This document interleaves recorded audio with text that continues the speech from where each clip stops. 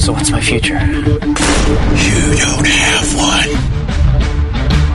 I see you, but you can't see me. It's time for you to meet me.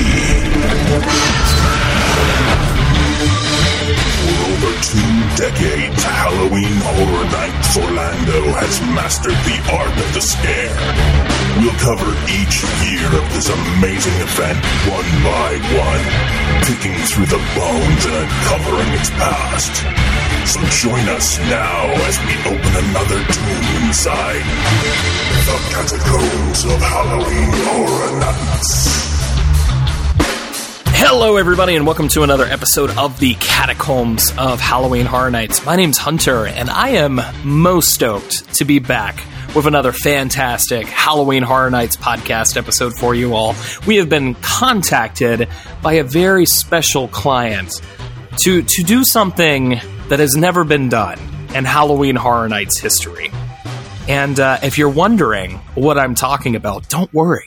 We're about to get into it. But before I give you all those juicy details, let me go ahead and introduce my good friends and co-hosts. Let me go ahead and introduce the main star of the show. Shelby, what's going on?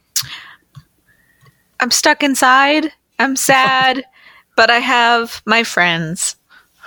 Yes, you do. And your cats. And my cats. And it really... Cats are friends. Yeah.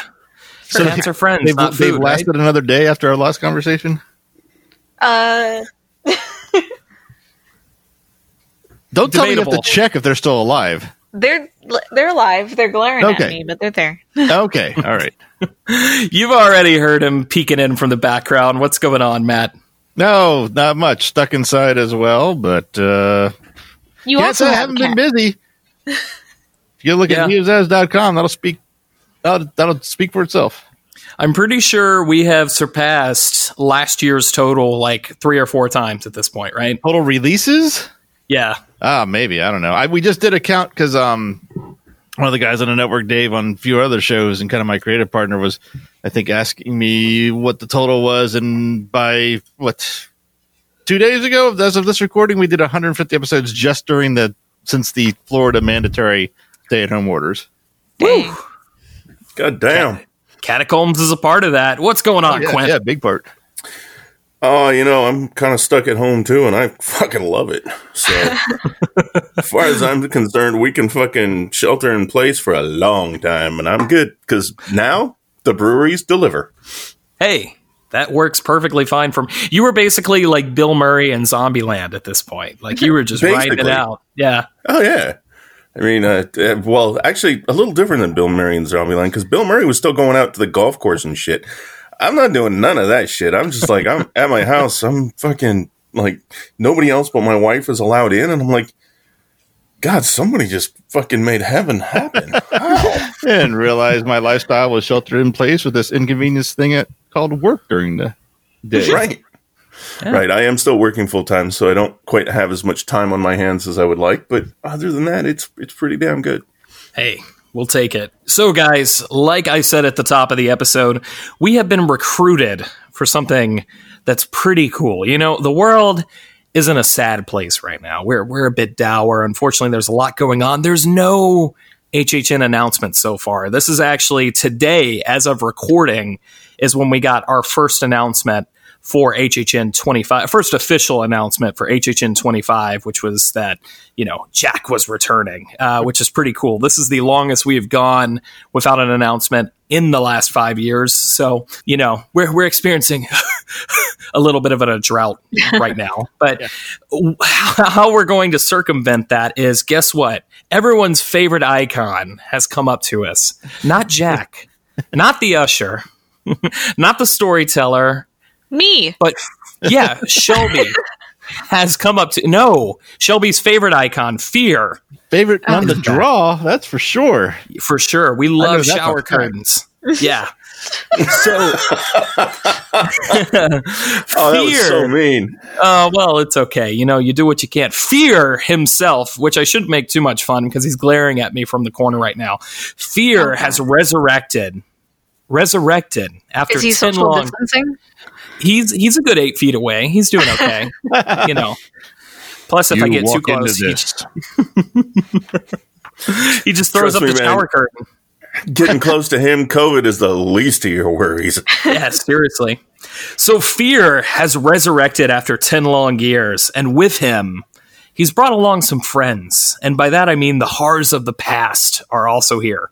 So what we have been tasked to do is we are picking 10 houses from the last decade to come back. But this does come with a little bit of a catch because, he's pretty savvy. He's like, you know what? I can't do too much magic, but I can do a little bit. I can't put a soundstage house in the MIB tent. So what was in that location is what's got to go in that spot.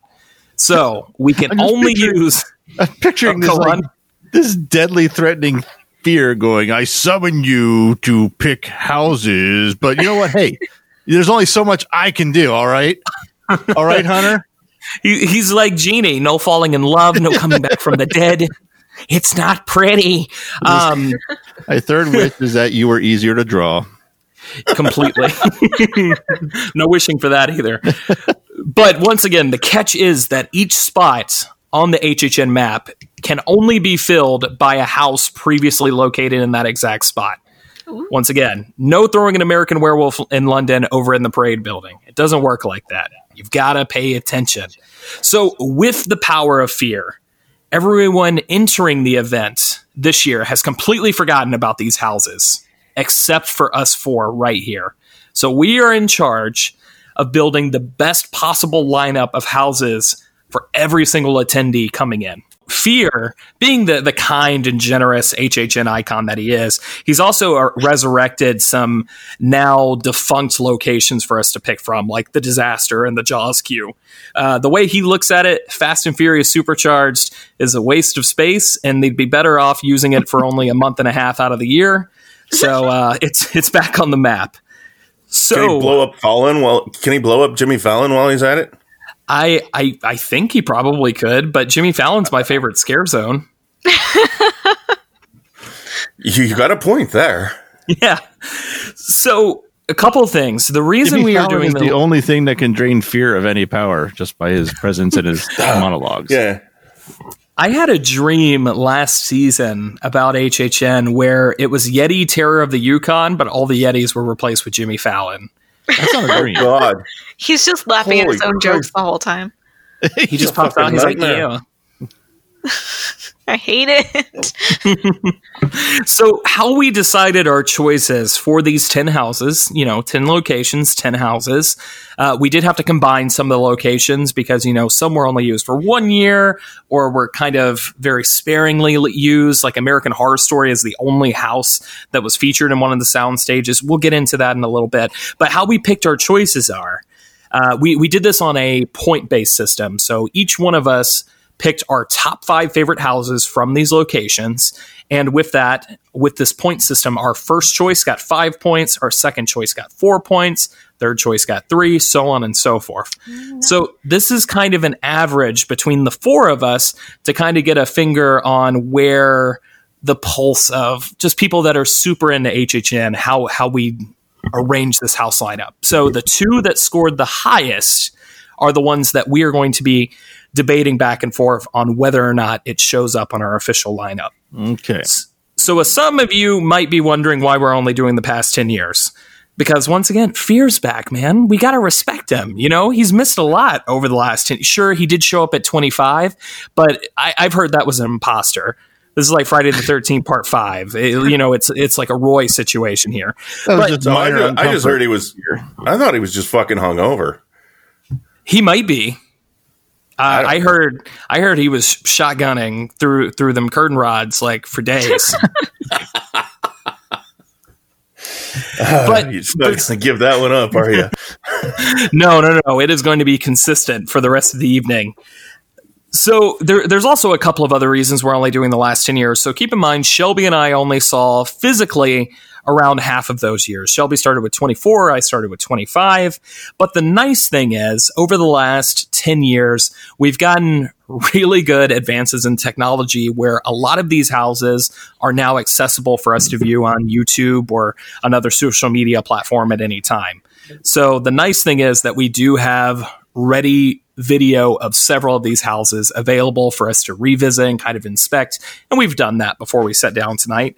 And as well, I also think that there's a conversation to be had about the event. While it's always been great, it's really grown and expanded and become even more elaborate in the last 10 years. And I think if you start including houses from 1999 versus what we've gotten in the last 10 years, then it's kind of a moot point because we're not going to be talking about those houses anyways.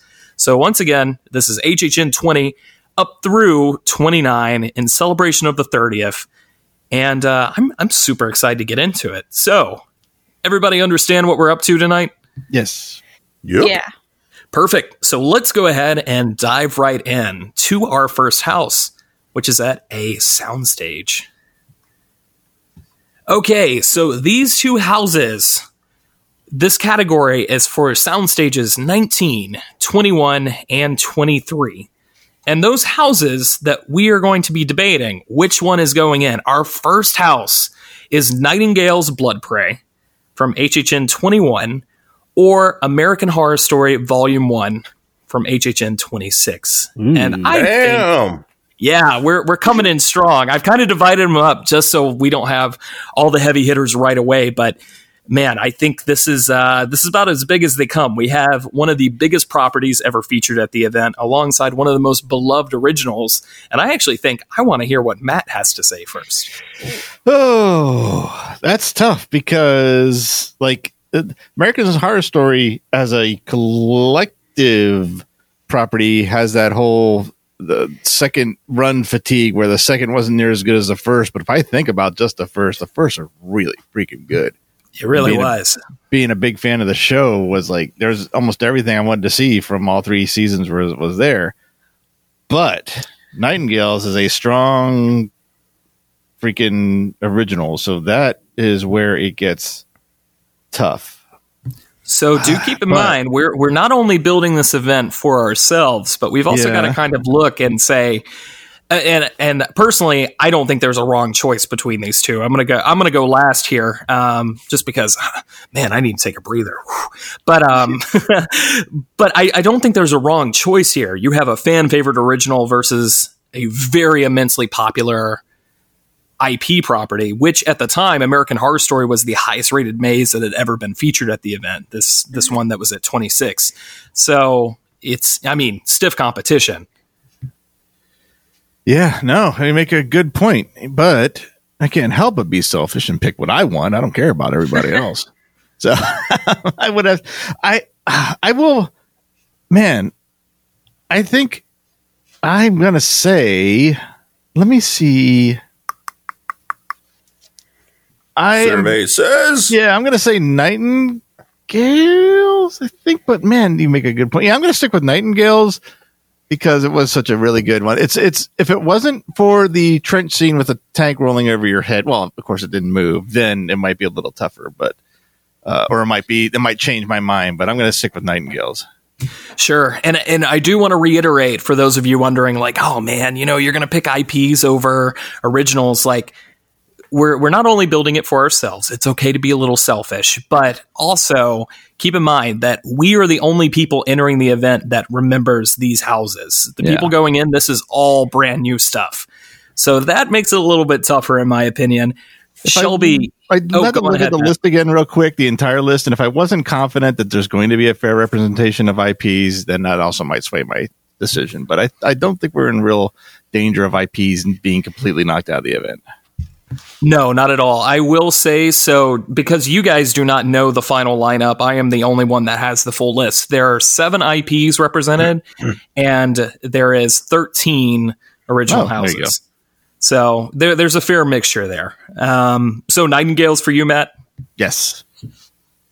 Shelby, you did not get to see the original Nightingales, and neither did I, but this is one of those HHN properties that we did get to see at 25 because it was in Jack Presents Monsters of Mayhem, as well it's just kind of a major part of the HHN lore at this point. For crying out loud, we had the the prequel house last year with Blood Pit. So I'm interested to see what you pick here. I'm choosing American Horror Story Volume 1. Just because I feel like disingenuous if I vote for Nightingales because I didn't get to fully experience it on my own. I wish I could have, and I've seen plenty of videos and I've seen plenty of it like represented in like what you said, Jack Presents and stuff. But again, like I went through American Horror Story. I got to go through it with the lights on. I had Patrick Braillard walk us through it because I was part of the social media event that year. So it's an immense house, and there's so many amazing details in there that I think overshadow Nightingales for me. Because I didn't get to experience it on my own, so I'm voting for American Horror Story. I totally understand. Quint, where are you towing the line here? You know, your first year of HHN, Nightingales was a big one. Yeah. So I think Shelby hit on a lot of the things about American Horror Story that made it really good, which was it was immense. I mean, it was the longest maze at the time that had ever been done. The attention to detail in not only the costumes and the sets, but also the casting was just fucking incredible. And there was a lot of really, really good things. I just never really found it scary at all. With Nightingales, the concept of it was just absolutely incredible. They went with World War I, which I think was just a masterful choice. And the sets, the feel, like you went out of that feeling like you had crawled through mud and you were dirty and people were trying to eat you. It was just phenomenal that way. And so, yeah, I have to go with Nightingales. It was one of the first things that I'd ever seen HHN originally do, and it blew me away. Yeah, wasn't that it was either your last house or towards the last, wasn't it? I think it was the last house we did, yeah. Yeah, because I know you guys, you started out towards the back, right? Yeah, the description didn't sound like much either. I was like, because we weren't into it. I wasn't into it like we are now. So it's just kind of like, it's nurses and World War I. It's like, whatever. I had no fucking idea what was going on going into that house. And it was amazing. Sure.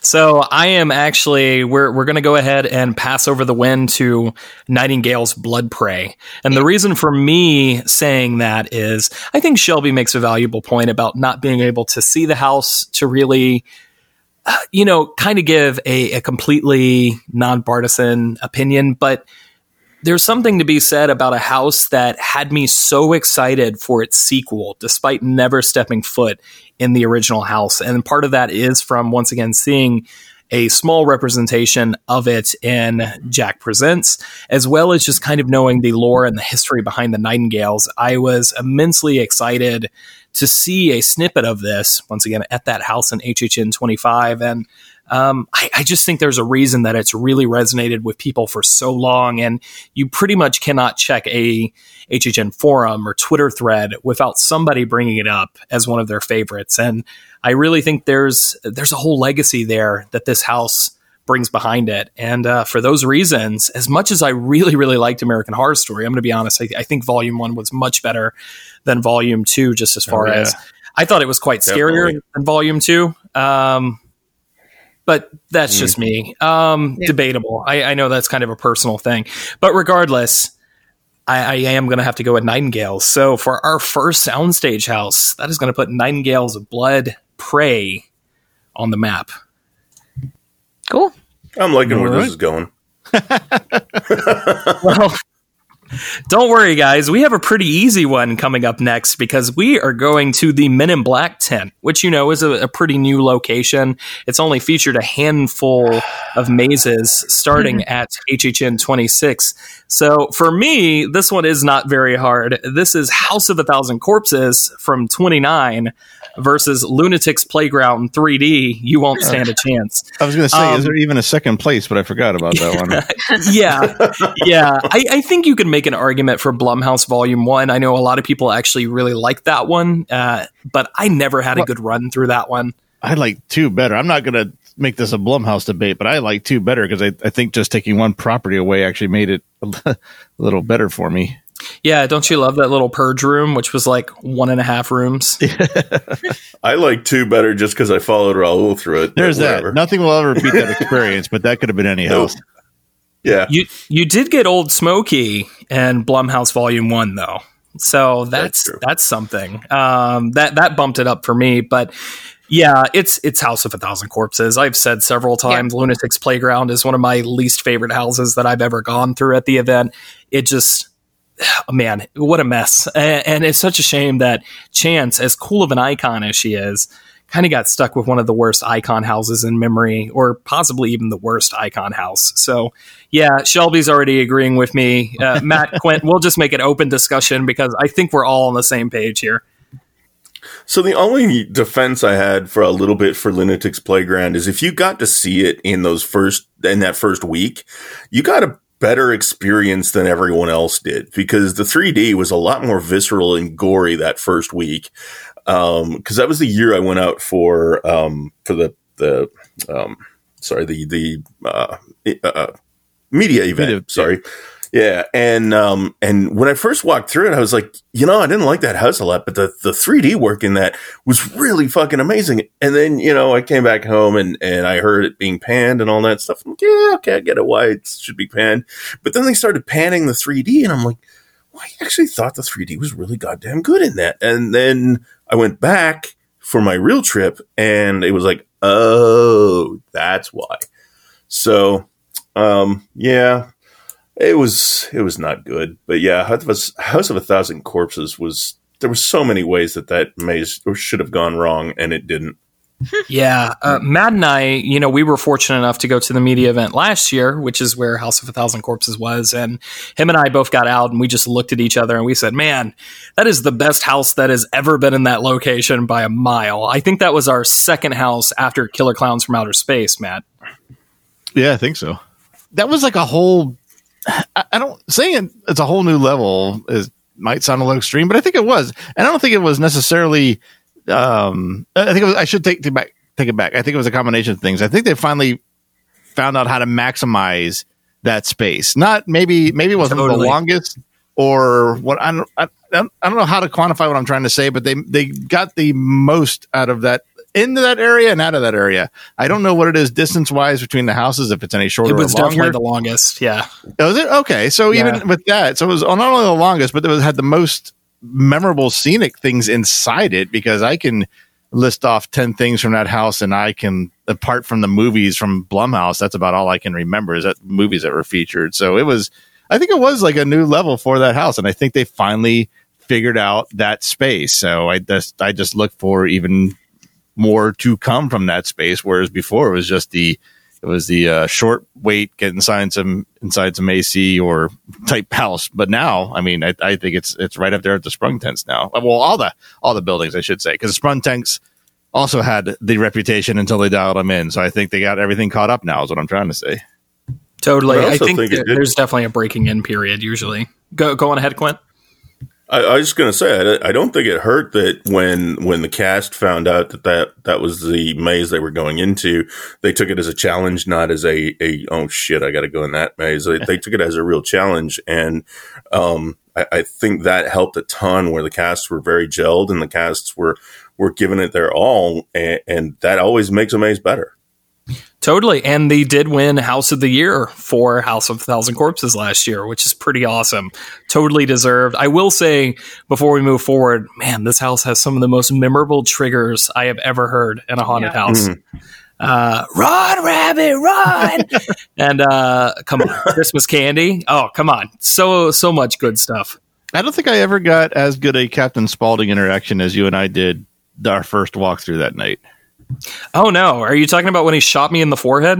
Yeah, that and the whole and with the actor just laying into that line that better take your mama home some chicken before I put my boot up your ass. That was like my once in a lifetime for that particular character, the timing and everything, because I never got it quite as good the rest of the year. Sure, and all the scare actors were great, but you know the one that sticks out in my mind is actually that animatronic clown that was situated right outside. To see that actor consistently nail people constantly throughout the event, where like they knew, but like he was so good, he or she was so good that they just consistently nailed people throughout the event. Oh man, it's great. Okay, well, here's our first really, really tough one, in my opinion. I will say this lineup has one of our, we have two locations that got perfect scores for one house, where all of us put it in the top spot. But the two juxtaposed between each other is the one that I don't know where this is going to go, or like this is going to be shooting Old Yeller in the backyard type situation. So what I mean by that is we did combine both of the parade buildings. That was you, son of a. When I saw that was you evil. put both of them together, I was like, that just made this exponentially that more difficult. I had to. The new parade building wasn't around that long. It was only with Seeds of Extinction and Universal Monsters. Yeah. No, I mean I get it, but. So the one that we all voted for together in our first place, to the surprise of no one, is Universal Monsters from HHN29. But its competition is The Forsaken from HHN21. Oh, okay. So Quint, how you feeling, buddy? Well, I think I've been mulling this one over since, whenever I sent you my answers this afternoon, because this was the last one I did. It was the first one I saw and the last one I did because it was very difficult. And my number 3 on this one was Roanoke, because goddamn. Me too. And so, right? Like, there's so many good freaking mazes that went into the parade buildings. And as much as I love Universal Monsters, and as much as I really think that is as close to a perfect maze as Universal Studios has ever done, if I'm going to pick something to introduce to an entirely new year worth of people that have never seen this before, I would go with The Forsaken.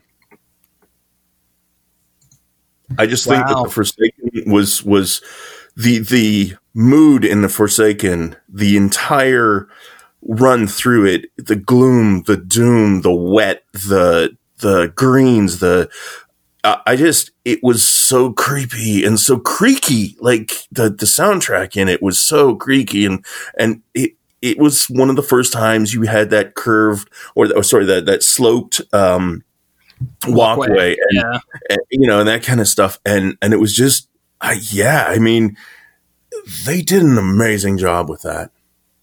And it probably sticks out in my head really, really well because it goes back to 2011, and it was my first year. It was my first year, so but still, Universal Monsters was good, and everybody that ever lived should have seen that. But if I'm introducing someone to HHN, I want them to see Forsaken. I think you make some good points, actually, Shelby. I'm wondering if you were having the same mental debate here, where you did get to see The Forsaken, but only kind of a chopped up section in Jack Presents. I don't think that counts, because I also said the same thing for Nightingales. Yes, that's what I'm saying. I'm saying, are you going to kind of relegate 2 monsters for the same reason? Oh, well, Monsters was number 1 on the list anyway, no matter what. But True. I don't know. Again, I feel like disingenuous if I'm voting for something I've never experienced. I get you. So you're totally leaning on Universal Monsters here. Oh yeah. Okay. Awesome.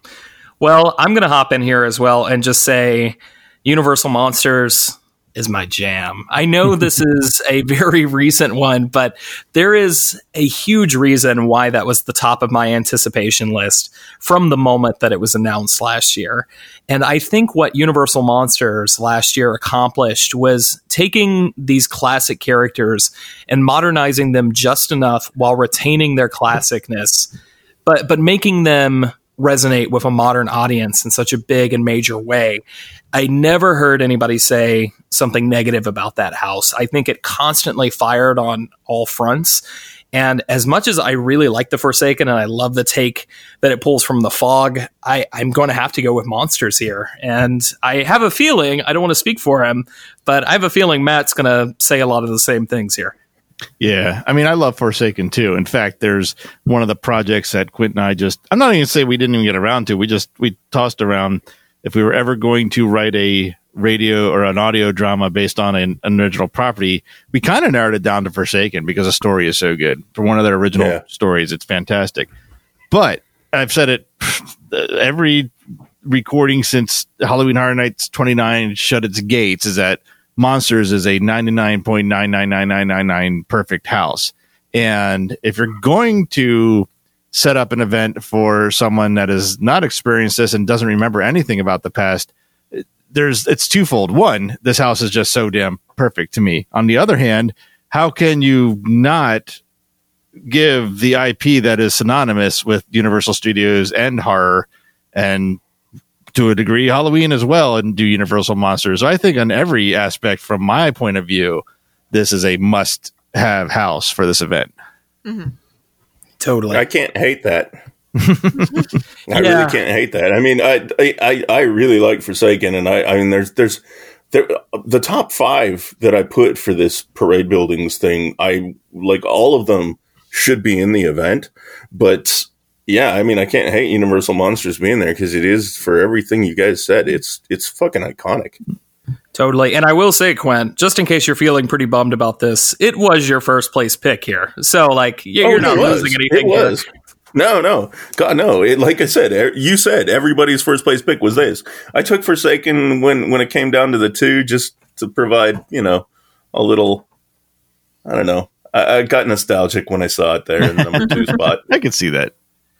That's okay. I was kind of rooting for it. I was wondering if it was going to do an underdog, and I was like, maybe. And then I thought about Dracula, and I was like, oh man, God. Yeah, I've got to put it on my list. I had no illusion that even when I did the switch here in my head when we started talking about it, I had no illusion it was going to win. Well, we are going to move into... Oh, go on ahead, Shelby. Oh, I was going to say, if I wanted to experience another house again, though, I think it would have to be Graveyard Games. But if I were to bring a house back for an event, it would have to be Universal Monsters. I don't know. Yeah, I can see that. So the next one is very interesting because these locations are no longer around. And once again, Fear, the generous icon that he is, has resurrected these for us. He's completely demolished Fast and Furious and Diagon Alley.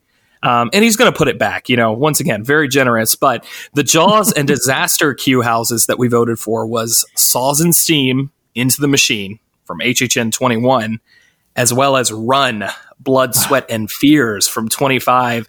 And I can already hear Matt groaning, so I'm going to go ahead and call him up here. These are the 2 I was hoping would not be 1 and 2 because this was the hardest one, I think, of all of them for me. And I'll go out and say it. I mean, I will tell everyone I put Run as my number 1.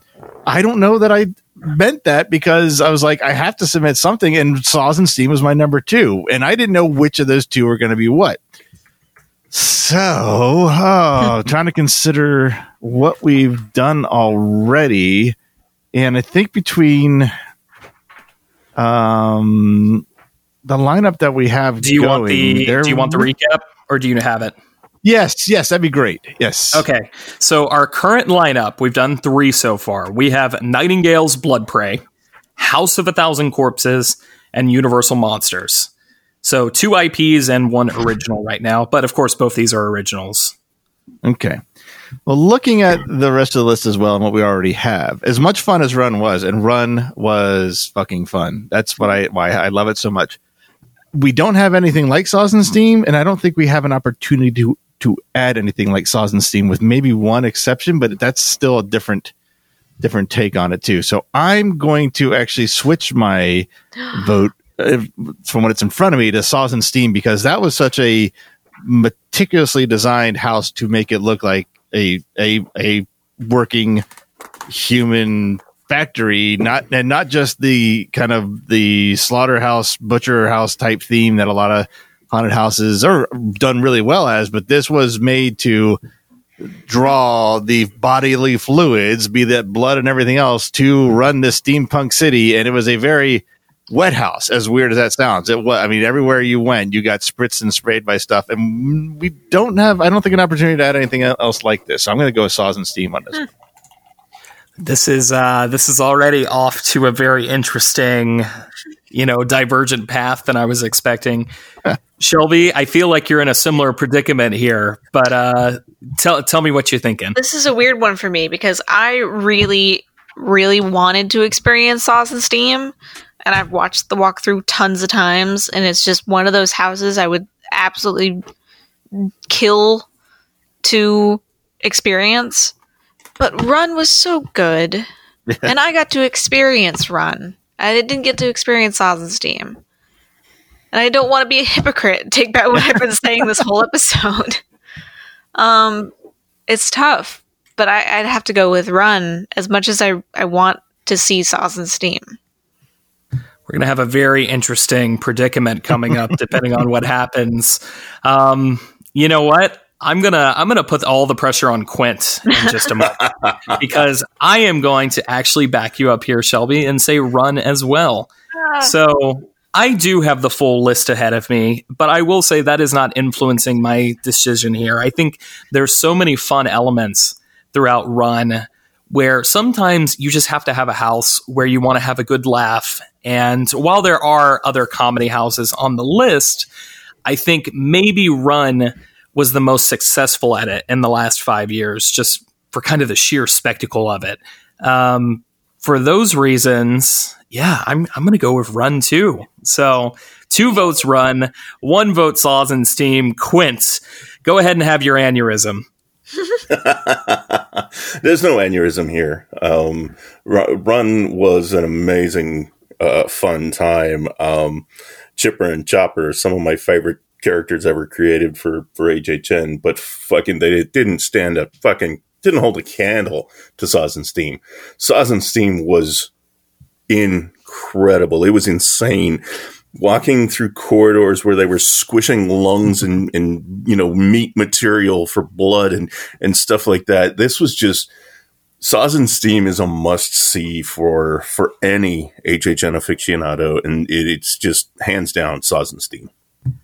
So now we are in a precarious situation because I have to figure out how to do a tiebreaker now.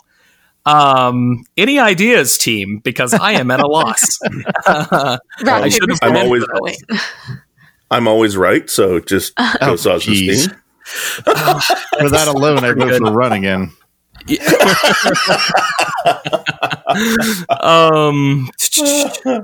Let's see. What can we do? Should we consult Fear? Should we ask Fear how he's feeling? Got a magic 8 ball? Yeah, sure. Yeah. Just guys, I really enjoyed Run, but I'm gonna have to go with Saws and Steam. It was really scary. Yeah, I really like that one. So yeah, Steamy and Sauce. That's gonna be it. Okay, that might be an outtake, but I don't think I can use that. You can't not use that. That was too good. It's got to at least be an outtake because holy crap, that was fucking awesome. We'll check in with Fear whenever we need to. Can Shelby and I make that the intro voice for when we redo the intro? Oh my god! For over 30 years, guys, for over 30 years, and been doing bad nicotine habit. Okay, seriously, I have no idea how to do a tiebreaker. Should we flip a coin, like a virtual coin? How about we keep the tiebreakers for later? And if we get another tie, we throw all 4 in the mix and have to come up with 2. Oh, I like that. Okay, yeah, let's do that. Boom. Let's just do the tiebreakers at the end. We'll figure something out. I can feel it coming. We'll have no tie. I'm just saying, it'd be a fun way to start. So if we don't have another tie, what we'll do is I'll read off the full lineup, and then we'll decide which one needs to be added for balance sake. Does that sound good? Sounds good. Okay. So we're going to leave that tie hanging in the air right now because it could go either way. But the next one is one that I was super interested in doing because we have two really big heavy hitters from subsequent years. And by that, I mean we have Body Collectors Recollections versus Ghost Town, Curse of Lightning Gulch. This is tough, guys. I'm going to be honest. This one is the one that is causing the most struggle for me personally. The reason being is Ghost Town is my personal favorite house.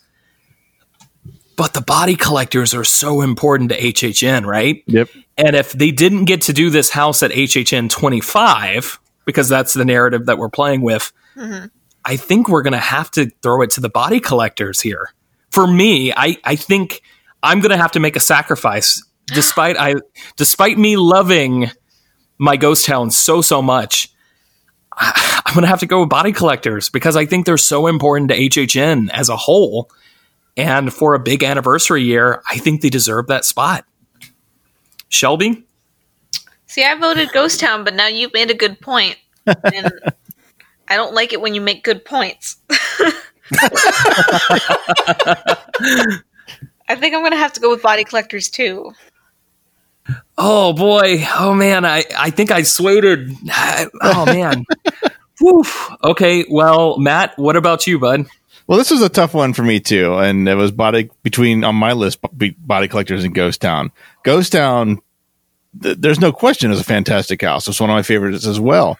The reason Body Collectors is pushed up slightly above that and why it's getting my vote is because the Body Collectors and it took place in Shadowbrook Asylum. Those are two of my favorite lores from Halloween Horror Nights. So it has kind of like a 2 against 1. I mean, Ghost Town has its lore, but this is a mashup. This is like the mashup of all mashups for HHN fiends. So that's the reason why, only because it featured a second piece of lore in it. If it was just a Body Collector's house, it would have been even tougher to decide. Yeah, I think you bring up a totally valid point and one that I hadn't even considered. So yeah, great point there. Quint, are we gonna?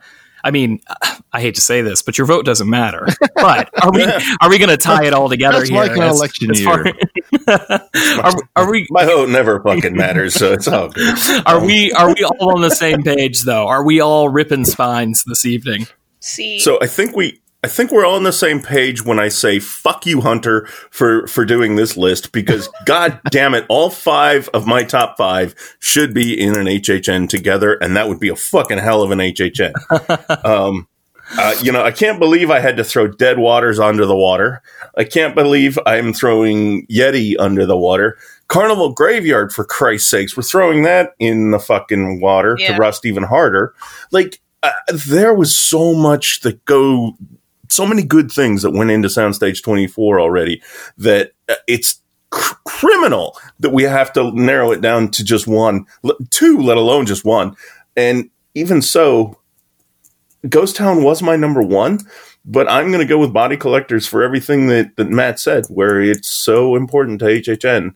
And it's those 2 things that are coming together to make something incredibly amazing. And yeah, we're unanimous for the first time, I think. Yeah. Wow. Well, I mean, other than House of a Thousand Corpses. Right. That doesn't really count. No. Yeah, that was a throw in. So we are halfway there. Let me go ahead and tell you guys what we have. We have Nightingale's Blood Prey. We have House of a Thousand Corpses, Universal Monsters. We're still undecided between Saws and Steam and Run. We'll check back in a little bit. We're going to just make them death match each other and see what happens. And Body Collectors Recollections. So I'm feeling pretty good about this list so far, y'all. Yeah, me too. Even if they only told us one of those 2 that are still in limbo, we're going to be, and they said that at least one of those 2 was going to be in the event. And this 5 was the first 5 announcements for an HHN. I'd be over the moon, man. I would be I'll be in my bunk, Yeah, and Oh, I was just going to say we're in a special position because like we are that crying Michael Scott meme where he's just like kind of beaming because we know what's in store for the good folks at home. They have no idea. Right. We are gracious gods here at the Catacombs of Halloween Horror Nights. That's going to get some comments. Yeah, we're the gracious dogs. So I had to combine the next two because Soundstage 20 wasn't used that much after the first house on this list. So it's Soundstage 20 and 25. So we have Gothic from 22 versus Poltergeist from 28. And I am going to just go ahead and say, Shelby, why don't you start this one? Poltergeist. Yeah, I feel like even if you did have a chance to do Gothic, Poltergeist would just like sweep the rug here. Yeah, I think so. Gothic, from what I've seen, was awesome, but Poltergeist was phenomenal. Poltergeist, number 1. So I'll just go ahead and jump in here. As cool as Gothic was seeing part of that, once again, in Jack Presents, Poltergeist. I think looking at our list here, not only do we need kind of like a classic horror franchise, and Poltergeist totally fits that, I think Poltergeist, as we've discussed previously, is one of those very special IPs where it's not only a movie that you love, but it feels like an original. And it is scary. There were scary moments throughout Poltergeist. And there were also just really awesome segments of effects. And like, I'll never forget that facade. And as cool as Gothic is, yeah, I'm going with Poltergeist as well. What say you, Quint? You only moved the tombstones. You didn't move the bodies. Fucking Poltergeist. So anybody who's been listening to this show for any amount of time knows I am a fan of the originals, and I almost always will vote original versus IP. But this IP, not only did it do justice to the movie, it built on it, and this was one of I think this is the best IP they have ever done in my time going, and it was a phenomenal maze. I went many times through this one and just loved every single minute of it, except that fucking clown. Matt, go ahead. Poltergeist for that fucking clown. Yeah, that's what I'm talking about. One of my greatest moments in Halloween Horror Nights history. Yeah, Poltergeist. I mean, when I said I know we're going to get some IP representation, that was my eye drew first on that. That was one of the best, and still is one of the best IPs translated into a haunted house at Horror Nights. So that's Poltergeist hands down for me. Can I ask you two a question? Because I think maybe it's something worth discussing. HHN22 is pretty famously a year that's kind of known as, it was okay. Do you think Gothic has a good representation because of the lineup of houses that it is normally put up against? Or do you feel like Gothic... I feel like personally Gothic was a great house, but it's put on a pedestal just because of the other houses that were sidelining it. You make a really good point about 22. Like you say, just Halloween Horror Nights 22 or even 2012, and I really draw a very large blank. I actually have to go back and look and see what happened. So I'm not saying you're wrong, but I'm saying there certainly could be some merit behind what you're saying. And that whole year is just a giant blank for me for some bizarre reason.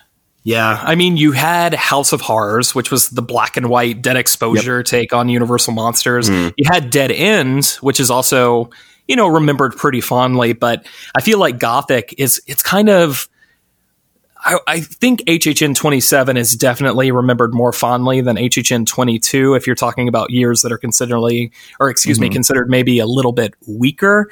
But Gothic is kind of like the scarecrow of that year by comparison. Yeah. Yeah, I think so.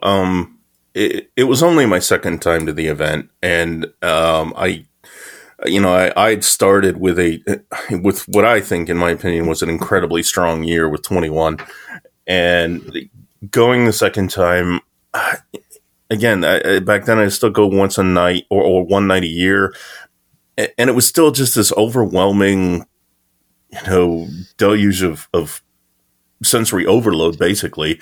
So it wasn't a terrible thing by any means, but it it is the one that slips out of my memory the quickest when I start thinking about my years going.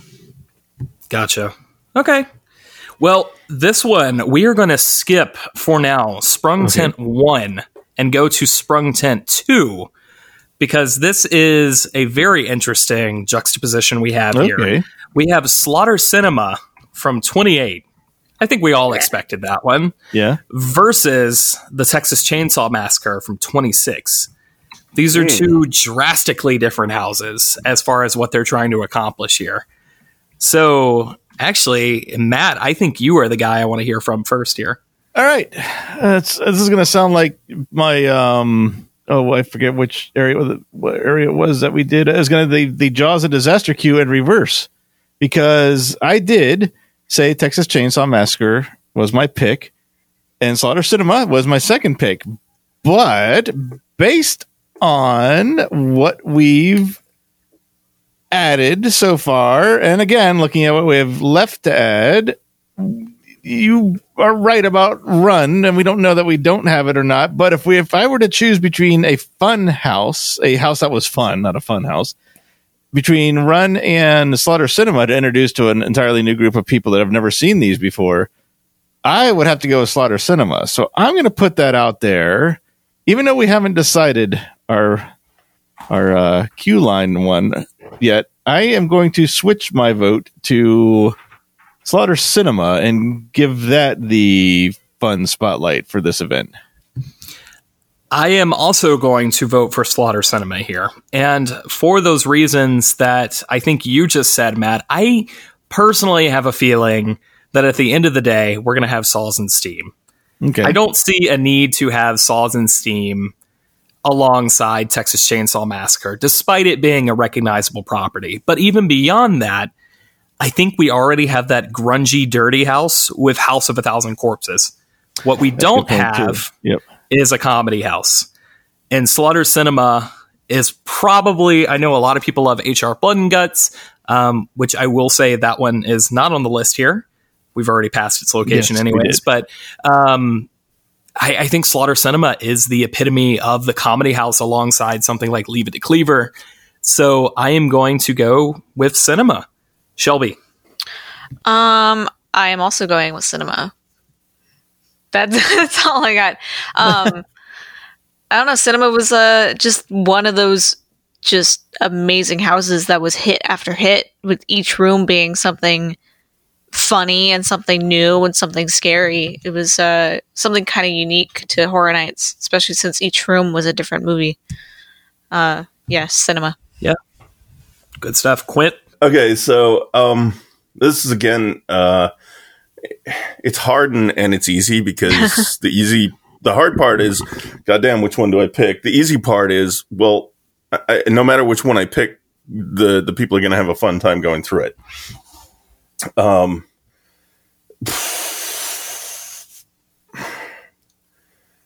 going to go Texas Chainsaw just because it was one of the other IPs to me that was just, it hit everything on the head really, really perfectly. The scenes that came out of Texas Chainsaw and the elevators, or the elevator door thing they had going on, and all of it. It was really, really well done. The outside scares were really, really well done. The trailer scares. It was so much fun. I respect you, but your vote was for nuts. So that's okay. So with that, Slaughter Cinema is moving on for the Sprung Tent location, Sprung Tent 2. This is another interesting location, the next one coming up, because it's only been featured in the last 5 years, and that is the Shrek Theater. So we have Krampus from 26, which was the only other choice besides Universal Monsters that all of us put in our number one spot. Oh, wow. Okay. As well, that is going against Asylum in Wonderland 3D from 25. So, Quint, why don't you go ahead and kick this one off, actually? Okay. So Asylum in Wonderland 3D, I think, was one of the strongest 3D mazes they've done in a long, long time. And I know a lot of people groan and go, 3D maze when it comes to those. But when they're done well, I enjoy them. And when they're not done well, it's like, I still appreciate a lot of the artistry that goes into them and a lot of the, that whole depth perception thing that just kind of gives you that extra off balance sort of thing as you're going through a maze. I don't hate them. They're not usually in my top numbers. For this one to make it even to this number 2 point, because I think I had it at number 2 on a top of 5, it is no slouch. I mean, there were some pretty heavy hitters, a couple of heavy hitters in this one. But no matter what, Krampus was just cool. I mean, the kitchen scene specifically just made me giggle and in creepy sort of way, and that giant Krampus puppet. Also, the moving tree scared the shit out of me, as Matt can attest to. I guess not scared me, but startled the shit out of me. I had pretty good ones from the snowman, so I totally understand. Yeah. Krampus. I don't know, Krampus was just festively fun. It wasn't Halloweeny, like you and Hunter, you and I, we really like that Halloween sort of aspect, but this totally just really, really dug into the Christmas as a dark holiday aesthetic, and just it ran with it so well that I'm going Krampus. So I'm going to hop in here because I think there's an interesting argument for both. And I want to hear, I don't want to sway anybody here. I want to see what happens, but I think Krampus is interesting because for certain people, they're probably listening or thinking, and they're like, man, Krampus, maybe it was relevant at the time, but it's not relevant now for an HHN lineup. And while I understand that, I will say Krampus is kind of, in the few years that it has been out, it's kind of already transcended that basic new horror release level and has become a very popular cult Christmas horror movie, along with Silent Night, Deadly Night, and some other features like that. It is Michael Dougherty, who's known for doing Trick or Treat and Godzilla, King of the Monsters, which we all loved. That movie kicks ass, by the way. But I think there's an argument to be had for Krampus still being relevant in the year 2020 as far as just kind of a cult feature. Plus, people love Christmas at Halloween. It's the perfect kind of combination.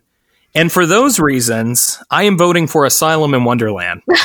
And let me tell you why. Because I think the 3D houses at HHN do have a legacy that I think is maybe, for an anniversary year, kind of important to represent. I know a lot of them are hit or miss for people, but I think when you're talking about 3D houses, you're looking at this one and you're looking at the in-between. Mm-hmm. And when you're doing an anniversary year, I think it's important to kind of cover all your bases of important houses that HHN has done previous, and Asylum in Wonderland 3D gets my vote for that reason. So what about you, Matt? I was actually thinking along the same lines before you had said that. Even though my original vote to you was for Krampus, I was thinking in aspects of giving some people that, or again, in this scenario, no one remembering anything about Halloween Horror Nights, or at least the past 10 years, the full experience. And you're right. There's only two choices for 3D houses that are any good in the past 10 years, and it's Asylum in Wonderland and it's the In-Between. And there ain't no way in hell the In-Between is going to beat out almost anything else on that list that in its location. That is an unfortunate location for the In-Between. It is. So if the In-Between was in Shrek, it would have been a very different conversation. Right. Yes. Yeah. So now I'm tasked with the choice of, do I want a 3D house or do I want the house that I like better? And although it pains me to not be selfish, I am going to say that the 3D house would be a better choice for the overall event. So I'm going to vote for Asylum in Wonderland. Oh boy. So now all the pressure is on Shelby. I hate both of you. But not me, right? No, because Krampus was my vote. But now, like, you both made good points. And you know how much I hate when you guys make good points. Well, and that should just disqualify them to begin with. Because I never make good points. For me, I'm an idiot. for me, as someone who wears glasses, putting on those 3D glasses into a house is a nightmare. I hate it. And Matt, you probably wore glasses during the event. You had Yeah. put the 3D glasses on over your glasses, and I wear like extra like large glasses on my head. That's true, yes. So to put those 3D glasses over my glasses is a pain in the ass. So for me, I've never been a fan of 3D houses ever. Like, I understand that the art is really cool and I understand it's a lot of fun, but for me, I never have a good time. But now you brought up the point where we don't have a 3D house at our event yet. It's a fun and wacky house that the event kind of needs, but then again, also Krampus is fun and wacky. So it's really tough, and I hate both of you. To be clear, when she says both of you, it's you two, not me. Yeah, it is. Yes. Yeah. So Shelby, I don't want to influence you in any way, but if we do... But if you don't vote for Asylum, you're off the show. That's no, I will say, so just keep in mind, we currently have a tentative kind of quirky house. One is definitely on the list. And then if Asylum gets voted in, that is our second quirky house alongside Slaughter Cinema. True. That's for sure locked in. But then But we also have one tiebreaker already. Yeah. I think Krampus is a superior house. I'm going for Krampus. I'm laying down my first vote, and it's Krampus.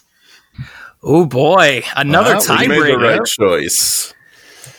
So I'm Interesting. thinking what we should be doing now is we should be putting take the tiebreakers that we have to do and pit one of the others against one of the others. Ooh, here you go. Like a weird bracket thing. Yeah, let's do it. Do you want to do that now before we move forward? No. Let's see how many of these tiebreakers we have. I mean, I was just going to cut you a break, but if that's how you want to do it. No, that's how we want to do it. Let's keep this interesting. All right. So with that tiebreaker in mind, let's go ahead and move on to our next location, which is Soundstage 22. This, of course, is the big soundstage. This is usually the location of the marquee or major IP. And we have actually one original and one IP. Ooh. What's interesting is that IP is one that has been seen at the event twice now. Okay, yes. But playing by our logic, no one has seen it yet. And that is An American Werewolf in London, which was at 23 and 25, of course, versus Winter's Night, The Haunting of Hawthorne Cemetery. And which version of American Werewolf in London made the list? This was all, I think we all picked HHN25. Yeah. Yep. Okay. Yeah, I lumped them together. A lot of people consider the 25th one the better version anyways, with the better puppets. But yeah. Wait, you lumped them together? Because there was two on the list. Never mind. Go ahead. No. I understand what you're saying. But everyone, meaning even if there was a 23, I would have probably just put them together. But everyone voted for HHN25 anyway. I get you. I get you. So yes, An American Werewolf in London versus Winter's Night, The Haunting of Hawthorne Cemetery, which is a pretty beloved original. But come on, An American Werewolf in London, there's a reason they brought it back twice. Or excuse me, brought it back once. Didn't bring it back twice. But you know what I'm saying. It was at the event twice. Yes. They're one of the most iconic horror films ever made. And I know Quint said earlier that Poltergeist was the best adaptation of an IP that they have ever done. And I think An American Werewolf in London is right alongside it. 100%. This is maybe slightly selfishly, it's my favorite horror movie. So maybe there is a little bit of personal bias, but man, there's no way you do a big 30th anniversary, especially with our rules that no one has seen it, without including An American Werewolf in London. Shelby? Yeah, 100% agree. It's all English. Just like you, it's one of my favorite horror movies ever. And being able to experience that house when I wasn't able to in 2013 just blew my tiny little brain. It was so good. And following my own personal rules, I'm not really voting for things I haven't experienced. So for Winter's Night, I'm not voting for it. So it's it's going to go to my wolf boys, my werewolves.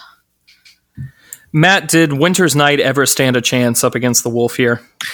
No, I mean, Winter's Night is great, and it was the snow. It was one of the, I think for the 10 years we're talking about, it's the first snow house. I mean, not the first one we're talking about, the first one chronologically, which is always a nice surprise. But American Werewolf is one of the, I mean, I guess Poltergeist too. I think you get more out of Poltergeist if you know the movie, but American Werewolf can be a little more universally loved by people that know the movie well and just know that it is a movie.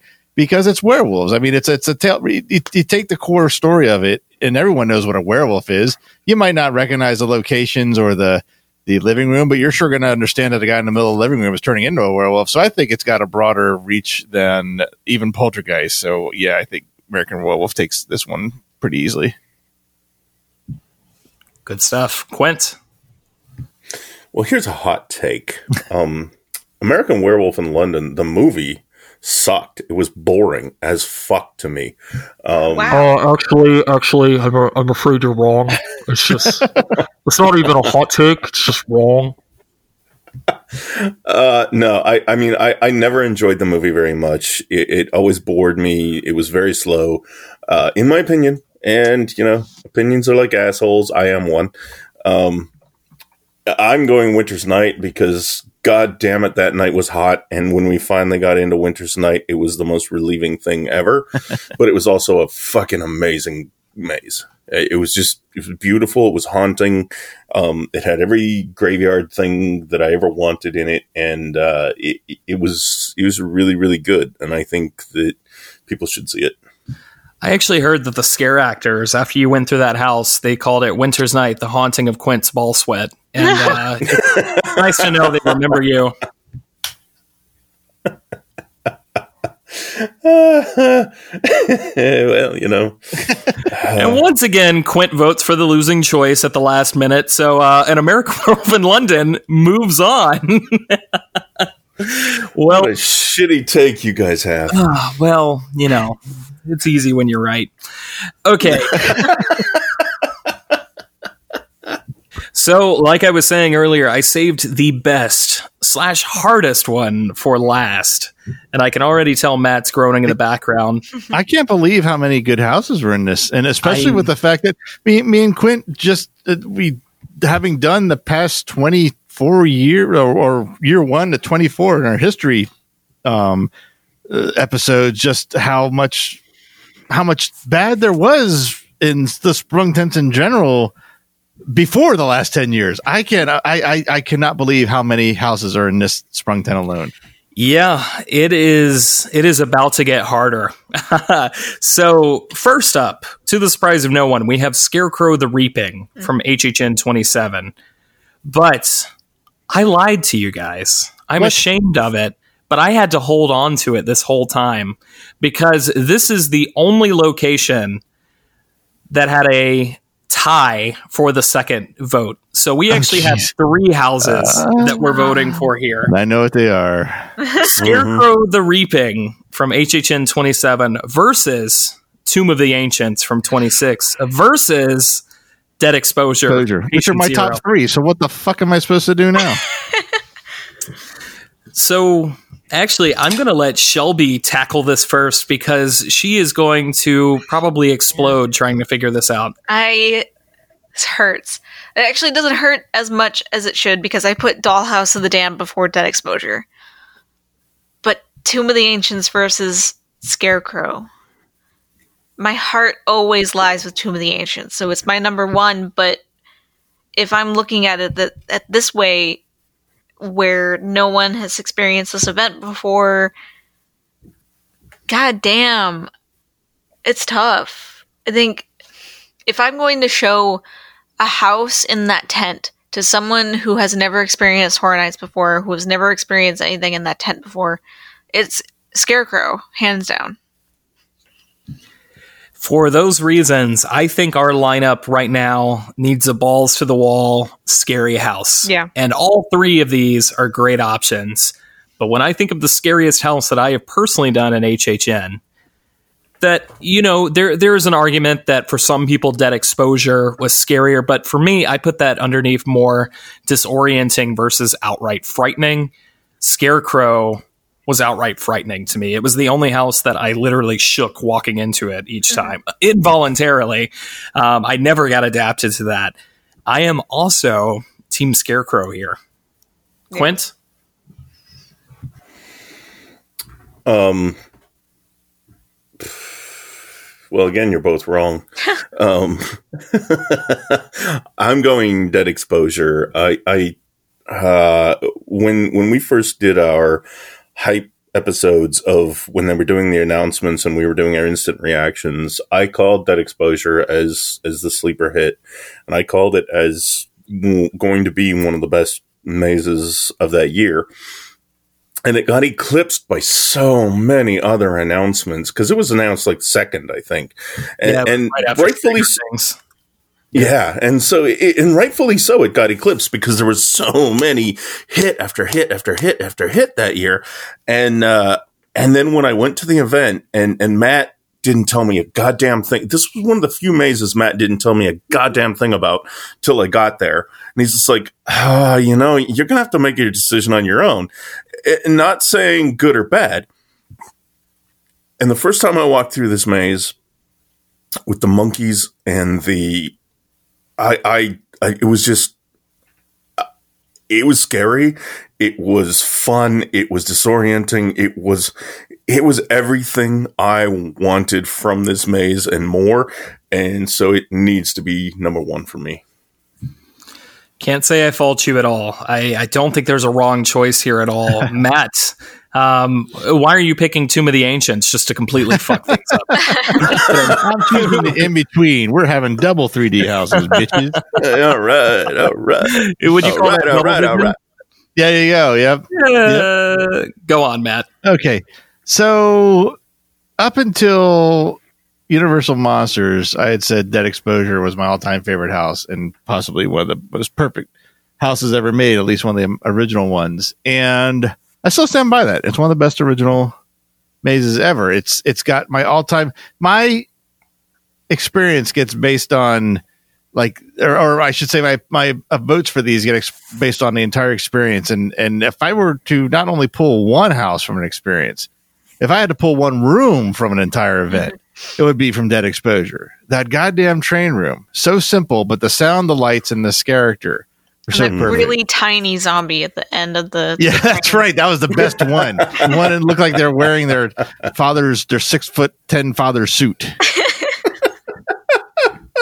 So Dead Exposure. I could have seen that. Dead Exposure is right up there in my votes. But having said that, the one thing we do not have on this list is a house that is built upon completely terrorizing you. And that is what Scarecrow did better than Dead Exposure. And you need that. If we're going to build an event based after 10 years of material and try to make it as perfect an experience as possible, we have to have Scarecrow the Reaping in. Oh, man. Oh, God, no.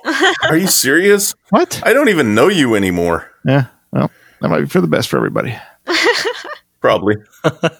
So, with that, minus the tiebreakers, we are almost there. Let me read off the list before we finalize it. Nightingales, House of 1,000 Corpses, Universal Monsters, Body Collectors, Poltergeist, Slaughter Cinema, An American Werewolf in London, and Scarecrow the Reaping. Dead Exposure. I don't think you can force it in, but you can try. Spit on it first. I tried. So... Oh, that was bad, dude. So we do have two tiebreakers that we have to do, but we're posed with the same questions because, once again, you can't shove houses in different locations. That's the one rule. I was just thinking that. Yeah. So we're back at it. We're going to return to Saws and Steam, Into the Machine versus Run, Blood, Sweat, and Fears. So going off of that list, I'm going to hop in here and say, we've got one comedy house with Slaughter Cinema. For me, personally, I think one comedy house is enough. So I'm actually flopping my vote over to Saws and Steam. Quint, I know you're still on Saws and Steam. I can't not do Saws and Steam. It was the first maze I ever went through. It left such an impact, and I think it is the perfect way to expose anyone to this event. So with all of our rules in mind, it would be doing myself and the maze a disservice not to choose Saws and Steam. What say you, Matt? Well, now we thought about it more. I really think I want Run to win, so I'm going to switch to Run. Oh, I'm totally kidding. I'm totally kidding. No, I just wanted to fuck with you. I was ready. I was like, please. It's still Saws and Steam. Shelby, do you want to say some final words for Run? I can give one more defense for Saws and Steam to be a little more serious. That's one thing we don't have in this list. We've got some great IPs. We have a really fun house. We have a terrifying house and a few other things. We don't have a science fiction one, even though it's steampunk. It's a fictional work based in science. That's one thing we don't have. So with Saws and Steams, we will have that. Listen, yeah, and I do think. Sorry, Go you know on. what my number 2 was? It was Giggles and Gore. And Giggles and Gore was fucking awesome, and you guys could suck it. Giggles and Gore was like 3 rooms, so It was still Get over fun. it. It had a button. Leave me alone. Shelby, I really wish someday they will bring back Saws and Steam in some way, shape, or form so that you can experience it, because I know. I think the imagery in Saws and Steam would have had you at your tablet drawing for days and days and days, because it was just so evocative and so cool that it would literally have you at your tablet. Yeah. It's a shame steampunk is such a almost dead genre at this point. And if it came back, it wouldn't be steampunk, I feel like. Yeah, but I mean, the whole premise of it was not steampunk; it was bloodpunk, and bloodpunk never dies. What if they brought back Saws and Steam, but they just shoved it into Toothsome's Chocolate Emporium? Like, would you guys be cool so with that? much better. Oh, that would be so good. Penelope for the next icon. Oh yeah, and you're just being terrified by the creepy robot guy. I'm sorry, I'm letting already people down. terrified by him. It's fine. Yeah, I'm just thinking of all the raspberry sundaes that I'm going to eat. I'm just imagining Quint walking through, eating one with the quote unquote blood dropping down into his sundae. Yeah. Well, we still have one more before we have our final lineup, and we've got to return to it, and that is Krampus versus Asylum in Wonderland. And I'm just going to say I'm sticking with Asylum here. We already have a snowy, cold house with body collectors, and I think there is a spot for a 3D house on a 10 house lineup. So I'm right there. Shelby? I know. I'm so mad because I don't know. I didn't like Asylum in Wonderland, and it's so hard for me to like put it into the event. Hate you. No, I'm staying with Krampus. Put my foot down. Okay, put it down. I mean, it only had to travel like 6 inches to the floor, so that's okay. Matt, what say you? Oh, why did you give this to me? Because Quid's going to stick with Krampus, I think. Yeah? You think? I don't know. I mean, how many IPs do we have? I forget. So right now, locked in, we have 4 IPs. Okay, and that's 4 to 6. See, that's the ratio it should be. 4 to 6, but then 5 and 5 is livable. I don't know. I really don't know. I mean, I guess I have to stick with Asylum for my reasons too, because it's just, if we're making this as a overall experience for everybody, it's the 3D should get its fair representation. Quint, we're depending on you here to give us an answer to this question. So I have to be the dick here either way, right? Yes. Pretty much. Pretty much. so it's a role that you serve well, though, which is why it's true. It's true. Yeah. So I can either make 2 people happy or 1 people happy. Well, if you only make 1 person happy, then we're about to just redo the exact same segment. And then we're going to have to find another way to answer this question. Yeah. No, I've been thinking about this, and I mean, I really do think Krampus deserves a spot on the list, but I also think that more importantly, we do need a 3D representation in the thing. No, hear my argument. 3D is dead. 3D sucks. 3D should die. That's it. There we go. End of story. I'm out. Thank you for your input. I really appreciate it, and I will cherish it for a long. You should. Ooh, it's gone. It's done. My cherishment is over. No, I'm going to change my vote. I'll flip flop here and go with Asylum in Wonderland. I did have a fun time through that maze. I really did, and I think that with all the arguments that you guys made about 3D should have a representation, I agree. And this would be a good maze to do it. I mean, In Between would be better, but this would be a good secondary maze, and In Between had no chance. You know what? No, I'm changing my vote to Halloween 4. Well, just curious, I'm going to tally up some stuff real quick, so I've got, so I can sound smart with the facts at the end, because fear. It's really important that you do that, Hunter. So... Real quick, Killer Clowns from Outer Space was very popular last year. Why did it not make our top 2 here? Just curious what you guys thought. Fucking clowns. Short and brief. I love it. I don't think it was that fantastic of a house. There were a lot of static figures, and there weren't many scares. It was too open and too many spaces in between scares. It was an unreliable run for me. You didn't know what was going to work, especially both Clownzilla appearances. So it was extremely inconsistent. Yeah. Well, guess also, what? Fuck clowns. Fuck them. I still think 3D houses are trash. Absolute garbage. Yeah, I look, I want to vote for Krampus too, personally, but I think we can't overlook the legacy of the 3D house. I know we're putting it on a pedestal in this weird way, we probably shouldn't, but I also look at it, like I said, we already have kind of a snowy house with body collectors, so for that reason, that's ultimately what swayed me. Yeah. And I think I know I'm giving Asylum more of my vote because I wish it could have been In Between, because In Between was a good house, apart from just being a 3D house. But it's there's no way In Between could hang with its competition was. So it's almost like Asylum's getting the In Between votes on top of this with me, which probably isn't fair, but yeah.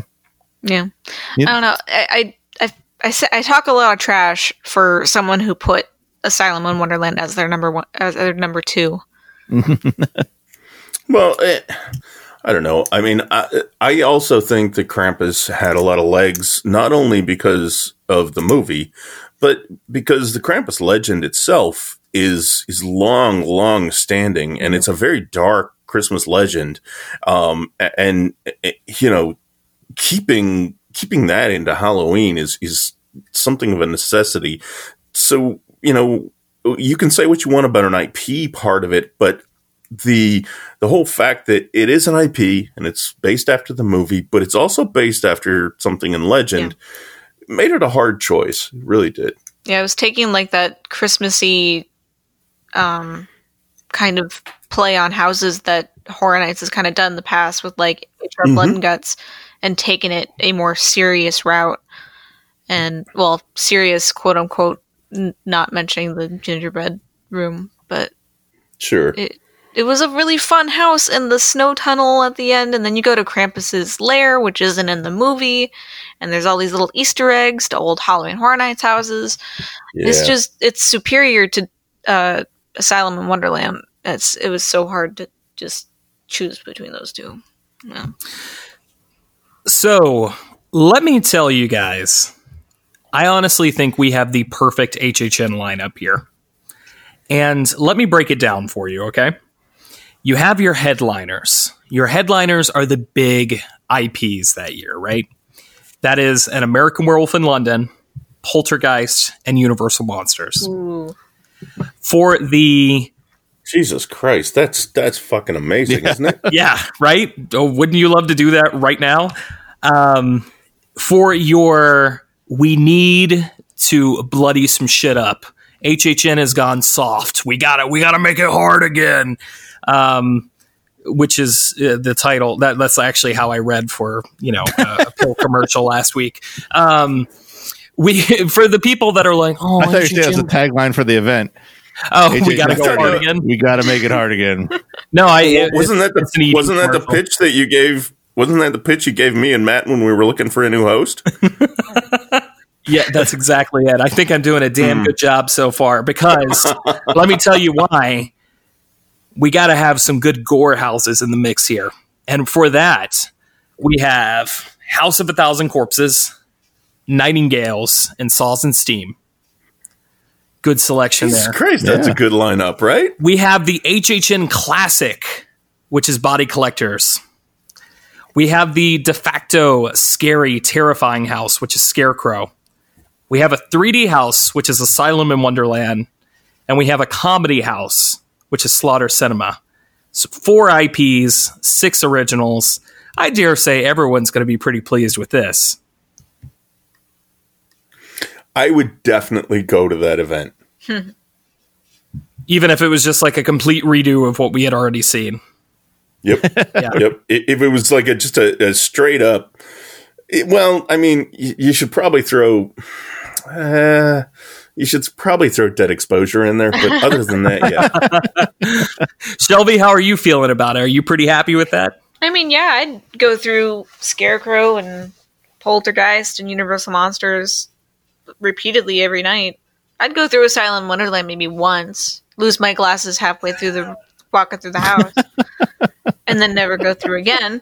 But I'd go through it. It's the dream event, honestly, especially with the IPs listed. It's really something incredible. And Universal Monsters kind of toes that line, right? Where it's like, it's kind of an original, kind of there, but a 4-6 split. Matt, are you pretty stoked on this? Are you happy with this lineup? Yeah, I mean, most of these, if not all these, I'd gone through multiple times as it was when they already are around. So I'd be happy to go through them all over again. Universal Monsters can come back like every year for the rest of my life, as far as I'm concerned right now. I'm sure after 2 or 3 years of it, I'd be changing my tune. But right now, I mean, that could be a permanent structure, and I would not mind. I think it's pretty good. So here, let me just read some quick things. We had 7 years represented in our total votes from the beginning. So from HHN 20 through 29, 7 years just all across the spectrum. We had 4 houses from 21, 22 had 1 house, 25 had 4, 26 had 6, which was the most of any year. 27 had 1, 28 had 3, and 29 had 2. So total, we had 7 IPs and 14 originals. I did tell you guys 13 earlier because I wanted that surprise at the end. Oh, right, yeah. But yeah, so just to recap, the list that we are presenting to the most gracious icon, Fear. Everyone's favorite. Isn't that right, Fear? Absolutely. So our lineup is up at the sound stages. We have Nightingale's Blood Prey. We have Body Collectors, Recollections, Poltergeist, and American Werewolf in London. Nice. Back in the MIB tents, we have House of 1,000 Corpses. For the Parade Building, we have Universal Monsters. For the Risen from the Dead location of the Disaster Queue, Saws and Steam Into the Machine. Or was that in Jaws? Oh, you're asking? Oh, I don't remember. I have no clue. Well, here. It looked like in the video it was Disaster, I think. Which one was the... No, it was Jaws. Are you sure? It was over in Jaws, yeah. Okay. They were both laid out pretty much the same anyways. It wasn't Jaws. It is Jaws. So Rising from the Ashes. Don't listen to me. I'm just a moron. Rising from the Ashes. Oh, wait. That's true. Shit. I need better salesmanship. Rising from the ashes in the Jaws location is Saws and Steam Into the Machine, Asylum in Wonderland 3D over at Shrek, Slaughter Cinema in Sprung Tent 1, and Scarecrow the Reaping in Sprung Tent 2. God damn. I know I've already said it. I love this lineup. I wish I could do it. Yeah, I mean, it's all we got to do is throw in the bartender right by where Jack's stage was that poured Shelby and me the fucking straight up whiskey in a cup, and we're good. like. So, well, I was just going to say lightning round. So what we do is we put the farewell tour version of Bill and Ted. We do Maximum Carnage. Wait, shit. That's Carnage Returns. We do Carnage Returns to be resurrected, and then we'd bring back, let's say, Academy of Villains from 26, and we'll just find a new location for it. Just put it in Animal Actors. Yeah, we'll break our own rules when it comes to the shows. Why not? No, so we'll have death drums kind of just run by every now and again unannounced. And all the scare zones are legions of horror because, there's got to be a trade-off here. Just nothing but vampires. Well, Fear, how do you feel about this lineup? Are you pretty happy with it? Yeah, I think it's pretty good. You're missing Dead Exposure Patient Zero, though. I'm very disappointed. All right, seriously. See, Fear and me, yeah, like this, baby. BFFs. Oh my god. Oh yeah. Okay, well, that is going to bring us to the end of another episode of the Catacombs of Halloween Horror Nights. We really hope that you enjoyed yourself. We certainly did, and hopefully you love this dream lineup of the last 10 years of HHN just as much as we do. And if you don't, well, we want to hear from you. Just write into me, and I want to hear, playing by those same rules, what you would do instead for your Fear Resurrects for HHN30. You can hit me up over at hunter@neozaz.com, and if I like your answer, we'll read it on the show. But for now, I do want to go ahead and say goodbye to everyone here. So Shelby, if the good folks want to keep up with you, where is the best place to do that? You can follow me on Twitter, Facebook, or Instagram under Wendigutz, which is WENDIGUTZ. Wendigutz on Facebook, Instagram, or Twitter. Speaking of Twitter, I'm going to go ahead and drop this out there. Catacombs of Halloween Horror Nights has its own Twitter account now. We are under Catacombs of HHN on Twitter. We haven't really tweeted anything yet. It's just up and running. So if you want to go ahead and give that a follow, you can. But we will be tweeting updates to the podcast, anything we're talking about up on that Twitter account. So if you want to, go ahead and follow Catacombs of HHN on Twitter. Yep, we won't be spamming your feeds or anything, but if you want to keep up with the show and kind of what we're doing and maybe participate in some polls and that sort of thing, we're going to be doing all that over there as well. You can keep up with us over at our Facebook group that we share with the Grim Grinning Host guys. Hi, that includes me. I pull double duty. You can find us over at Shady Brook Asylum on Facebook, which is just kind of a hardcore HHN group. We are a little bit quieter right now just because, I'm going to be honest, we're all running on fumes at this point, just hoping for something, anything. But we are posting some older material, some archive material. We're having some fun over there. Quint, the good folks don't want to keep up with you, so I'm just going to skip over you, man. Yeah. All right. Yeah. Yeah. But thank you. You know what? Because you have nothing to promote, what's the best beer that you've had in the last week?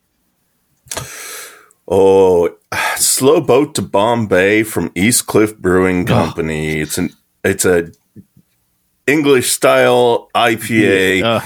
It is amazing. It's hand pulled from the their taps, cask taps, and it's just it's amazing. And I just actually finished one, and I'm working on their Take Two Pilsner now, and Man, I said that all just to make Matt super jealous. I don't want to be crass, brewery. but Matt was like freaking orgasming in the background there. So apparently this is well known. That brewery, yes. Yeah. Matt, they're really good. Matt, if the folks want to keep up with you, where can they do that, man? Everything Neozaz on Twitter, Neozaz on Instagram, Neozaz podcast on Facebook. If you like reading stuff that's 7 years old, Neozaz.com. And can I do a real quick piece of feedback for Catacombs that goes in hand with all the work we've been doing at Neozaz this month or during this quarantine, this COVID, everything? Of course. Okay, it's from iTunes, and I just was talking earlier in this episode, if it makes it the final cut, how we did, we're up to 150 releases just during this quarantine period. And one of our latest reviews on iTunes was titled My Break in This Crazy Time.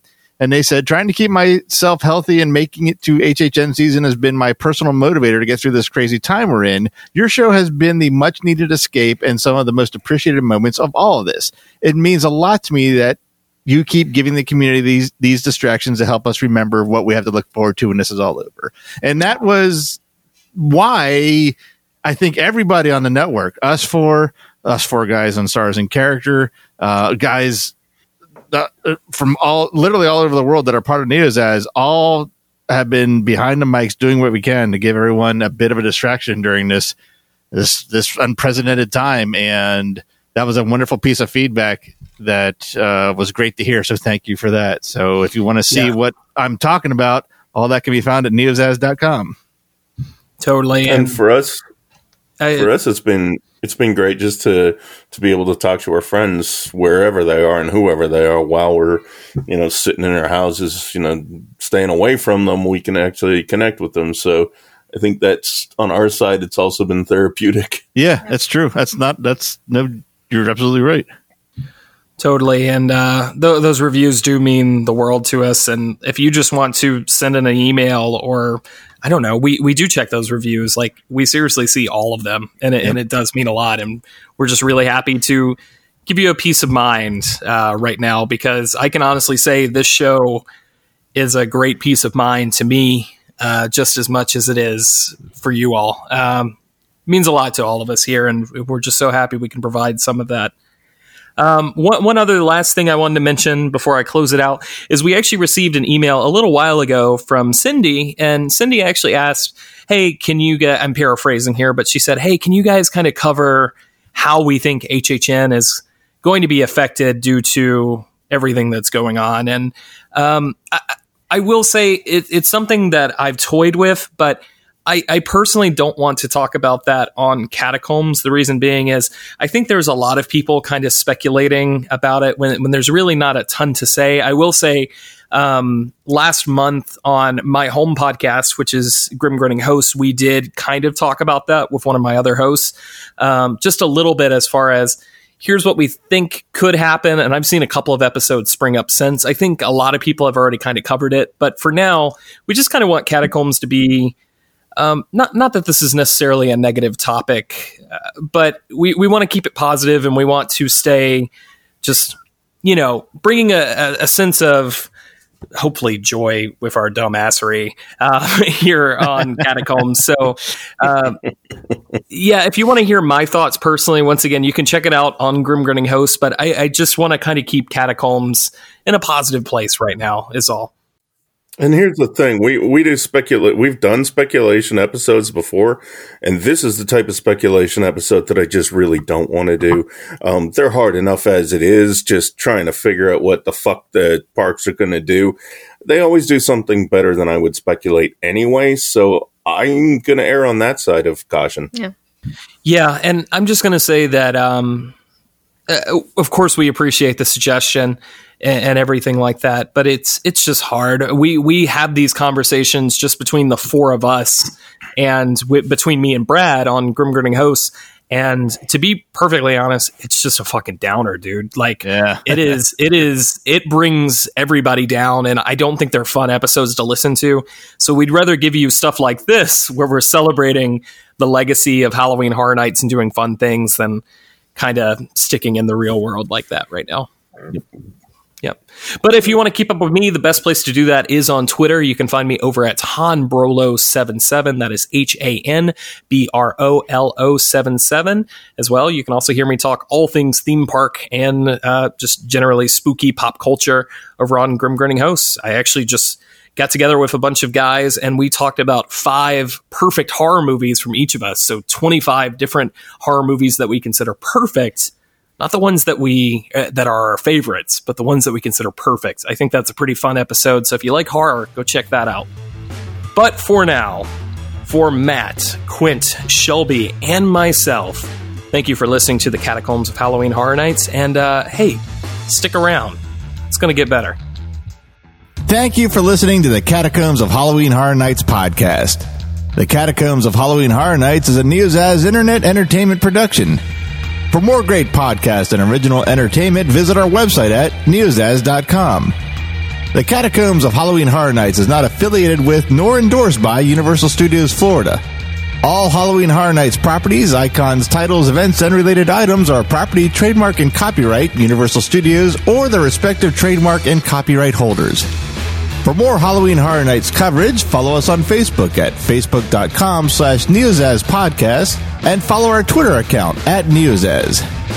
To help support the series and all the work we do at Neozaz, check out our Patreon page at patreon.com/Neozaz. Thanks for listening.